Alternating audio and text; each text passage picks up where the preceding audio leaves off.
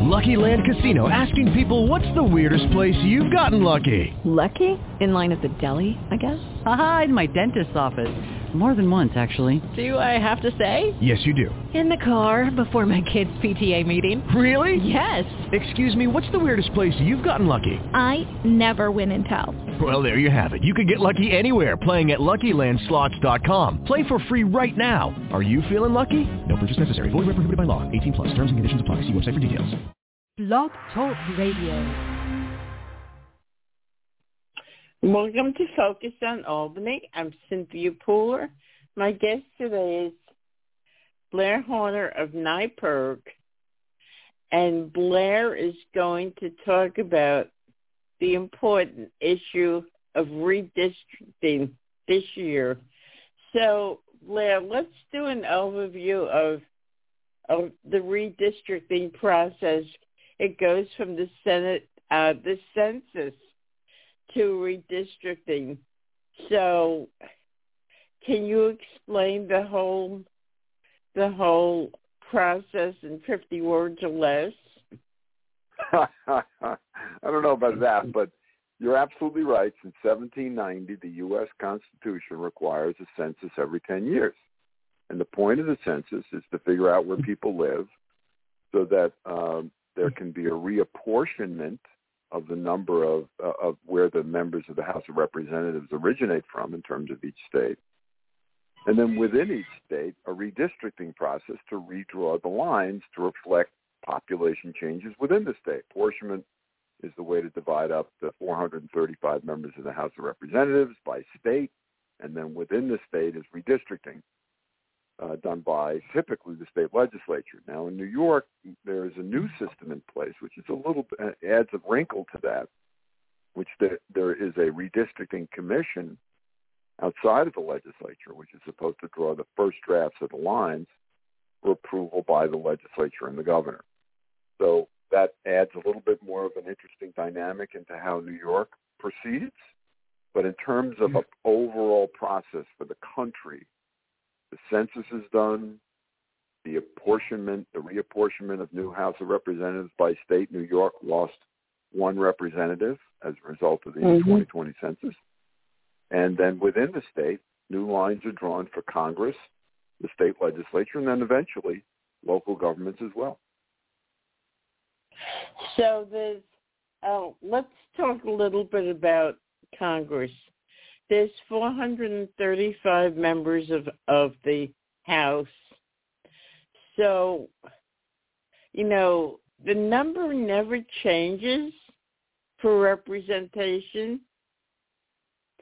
And since it was first, drawn up as this should be done, America is a lot different than it used to be then. Would you like to see a higher number and more people involved in congressional races instead of like 435? Would you like to see a higher number of people being represented on the federal level? Well, I mean, you raise a very good point. The 435 number has been in place for decades, and the country has doubled in population, if not more, in that period of time, maybe tripled.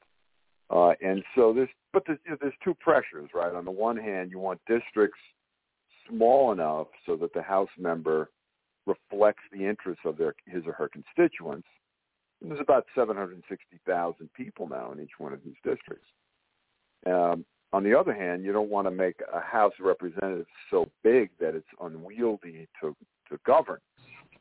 But I would agree, generally speaking, that, I think that the districts have become so big now, when you push it 750,000 people in each district, it's very hard for the member of the House of Representatives to really, stay in touch with all of the needs of all the communities in that district. And by the way, just sort of one thing, every state is required to get at least one member of the House of Representatives. So Little Vermont, for example, which doesn't have 750,000 people in it, still gets a House member. So the numbers are slightly skewed. But in New York, we'll be electing 26 House members in the election of 2022. So since we lost one seat, do you know the state that will be picking that up? Well, it's always hard to know that for sure. I know that there were some analyses done where people said it went to Minnesota. I'm not sure. I mean, the overall trend was that blue states like New York lost seats, and red states like Texas and Florida gained seats. Mm-hmm. So generally speaking, that was the trend, that there was basically a shift of 4 or 5 seats from blue states to red states. And right now in the House of Representatives, the Democrats have a very slim majority of only about 4 or 5 seats.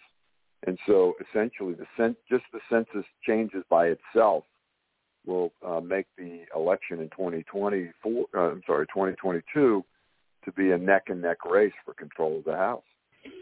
So for a number of years, the Republicans have concentrated on state legislatures to gain a majority in this state so that redistricting could be in the Republicans' favor, correct?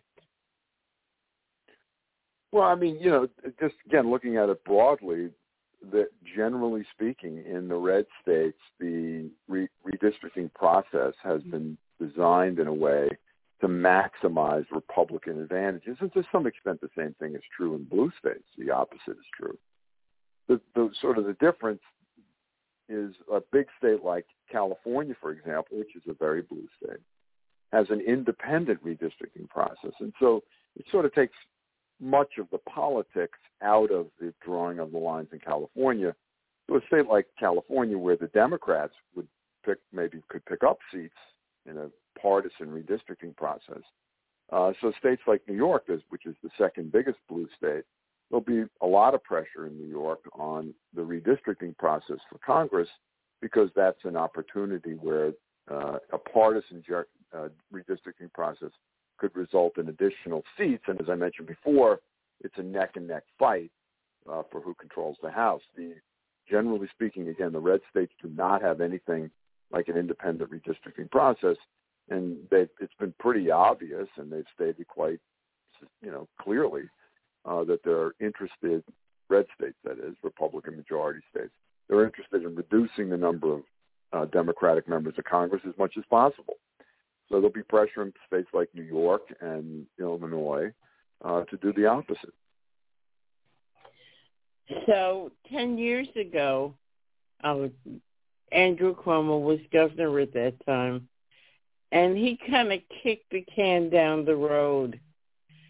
Can you tell us what he did and did not as far as gerrymandering the districts? Well, 10 years ago, the legislature was really in the driver's seat when it came to drafting the lines. And just so your listeners know, I mean, the redistricting process, the legislation on that, it's just like any other bill. Both houses have to agree, and then the governor has to sign them. And if he vetoes it, then the legislature has the opportunity to override that veto. So 10 years ago, Governor Cuomo agreed to the lines drafted by the legislature.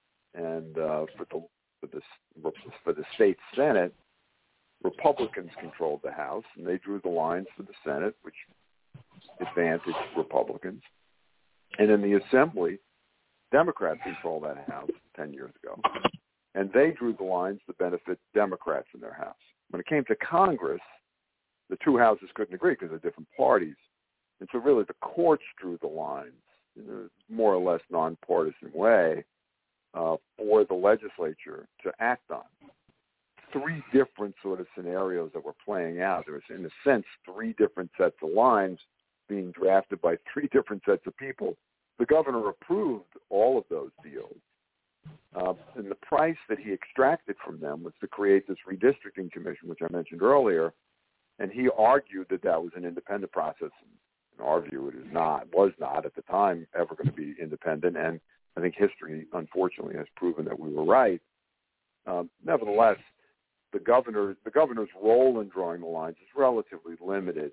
His role, or now her role, is to approve the lines once or not when the legislature finally drafts them. So 10 years ago, a new Senate district was formed in the Capital District, which became a seat for Amador. But when it was first redrawn, Cecilia Kachik won, and then she lost the second time. So I believe that Cuomo created this new district and promised that this year there would be an independent commission redrawing the lines, right? Well, I wouldn't say that the governor drew the lines for the state Senate district that runs from essentially the southern part of the Capital District in New York down to Woodstock area. I would say that he approved the lines. I mean, under the state constitution, the assembly has to have 150 seats. Under the state Senate in the state constitution, they have to have at least 50, but they're allowed to keep adding. So they did. You're right. They did add a seat, and that was a way that the Republicans helped to gerrymander the lines to maximize their partisan advantage. Now, 10 years later, fast forward 10 years, didn't work because both houses are now overwhelmingly controlled by Democrats. They both have veto majorities in both houses. Now, when it comes to the independent committee, the governor said the redistricting commission was independent, but it's effectively the way it's designed to be an extension of the legislative leaders. So it never really was independent. So far, they came out with draft lines last week, and the draft lines were done in such a way that there's two sets of them, one Republicans and one Democrats, just like the old days. The difference is the Democrats control both houses with overwhelming majorities, and if they want to muscle through their own maps, they'll be able to do it. So who's on the redistricting committee? Is it elected officials or some other group of people?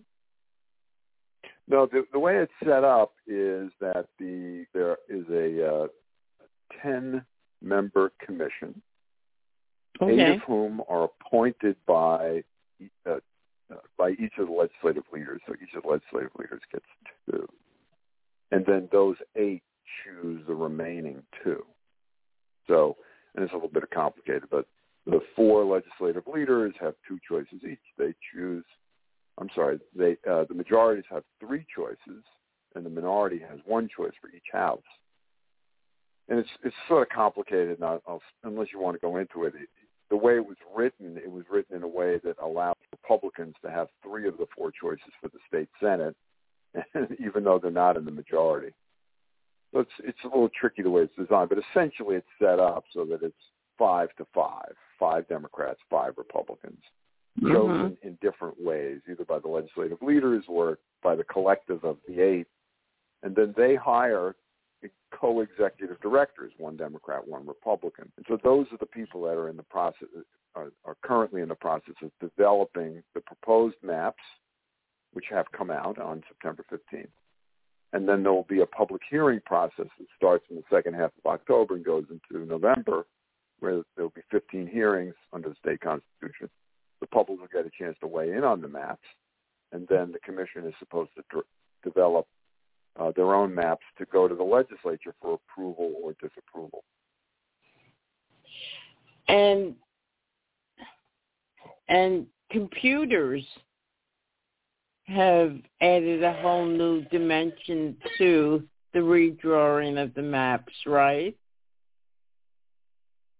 Yeah, it really is it's totally, every 10 years, I've been working on this stuff since 1992, and every 10 years there's this gigantic technological move forward in terms of, tricky part is, the commission is supposed to make all of its underlying data and everything else publicly available, and they do, right? So the public will be able to use the redistricting commission's data and come up with their own alternatives if they have the technological savvy to do so. And historically, there's been this sort of public process But behind the scenes, always was the legislative political leaders were drawing their own maps, using their own technology outside of that public process. My assumption is the same thing is going to happen this time, but there's no evidence of it yet.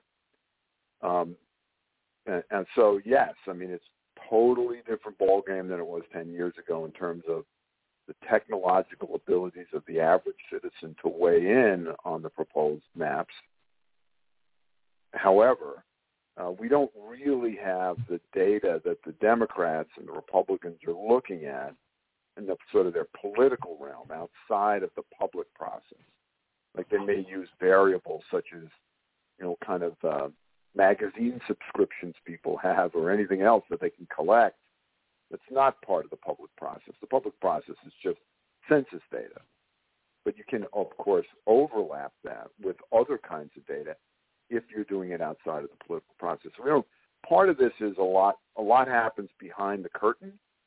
We're only seeing a part of it, but the public can weigh in a way that they never were able to before, for sure.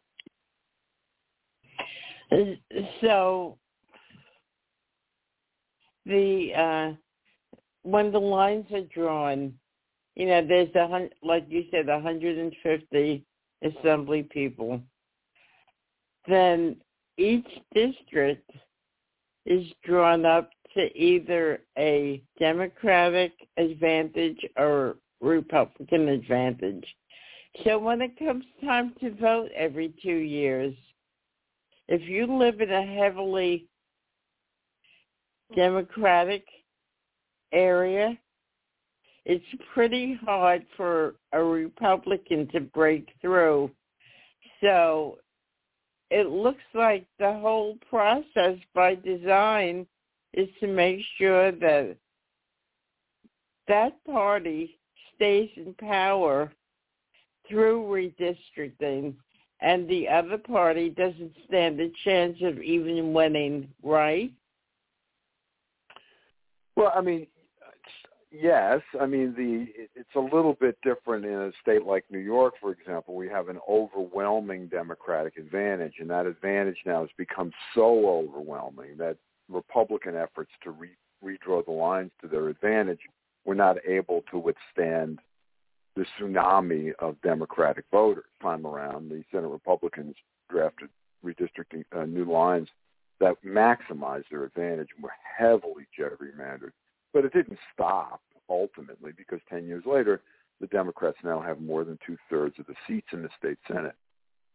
So, I mean, it's really about, there's two levels of this. One is each political party is working to their own advantage, and then each majority and minority in the legislative houses are working to protect their incumbents. So it's not about the public, right? So that's why we've always advocated for an independent redistricting commission that would actually just draw the lines based on, population size and communities, et cetera, not partisan advantage. But that's how the process works and has worked forever. And that's how it works in most of the rest of the country. There have been proposals in Congress, for example, H.R. 1 and S1, that would create a national minimum standard for how redistricting would be done and conducted in an independent manner. Now, that proposal passed the House, but it's not going to pass the Senate. They tried it. It was voted down because no Republicans would vote for it. But the issue itself is still alive. We'll see how it plays out. But this is a huge battle because at the state level, we talked about the state Senate and the Assembly, the stakes are so much higher for the House of Representatives because ultimately they're the ones who approve the Electoral College vote. And we saw in the last election in a way that we never saw before. Nobody even contemplated that a sitting president would try to engineer a coup attempt to overturn an election, which is what happened. Right. It didn't happen because the leadership of the House, Speaker Pelosi, rejected the pressure and accepted the Electoral College vote. I don't know what would have happened. It could make the difference in terms of who the next president is. The stakes are incredibly high.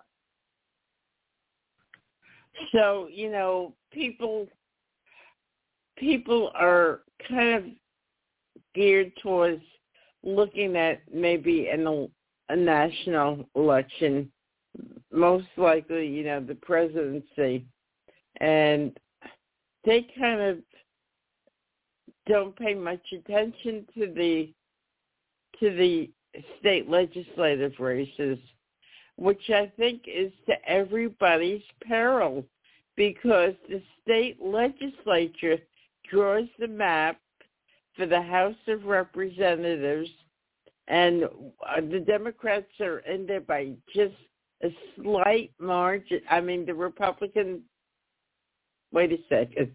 You got it right. The Democrats have a slight margin in the House, but they are way behind in state legislatures. Right. So people don't make the connection between what the state legislature does and how it impacts the federal government, meaning Congress, right? Yeah, I mean, of course, people have a basic civics sense of what happens, but you're right, they don't understand necessarily that gerrymandering in Missouri could impact who the next president of the United States is, but that is effectively what is the case, particularly now that we've seen that, in the coup attempt, the failed coup attempt by former President Trump and his supporters, you could see the danger there in terms of the role of the House of Representatives. And so it matters going forward. It matters that I think, of what these new lines look like and underscores the importance of the state legislature. And, your basic point is absolutely correct, which is people I don't think appreciate the import of what those new lines look like and what impact it could have on American history and world history. So what would you say to people who are listening to this? What would you tell them on who they should be observing and maybe even helping to win office?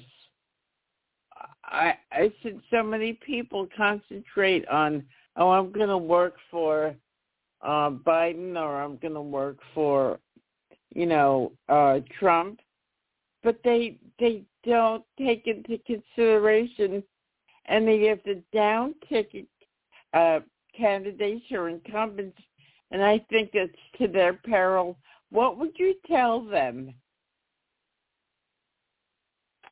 Well, I agree that I think people should participate in whatever form they wish, and certainly with regard to redistricting, there'll be these in New York. There'll be these public hearings starting, I think, on October 20th in Buffalo.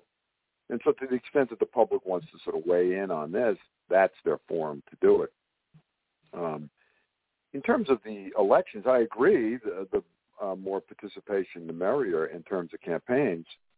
But it is still critically important for people to participate at all levels, backing whatever, group that they're most, the candidate they're most supportive of. I mean, we're not in the business of electing or unelecting, legislators or any other candidate for office. We're strictly nonpartisan. So how people choose to participate, of course, is up to them. But it is not, something that we, sort of weigh in, for one team or the other. There's pretty clear historical evidence that people tend to vote in presidentials because they understand it. And up until this, a few months ago, I don't think anybody even contemplated the possibility that a majority of the House of Representatives could reject the Electoral College vote and install their own candidate. But that's what we have. That is the system we have, and that is the danger. It's a clear and present danger to the democracy of the United States.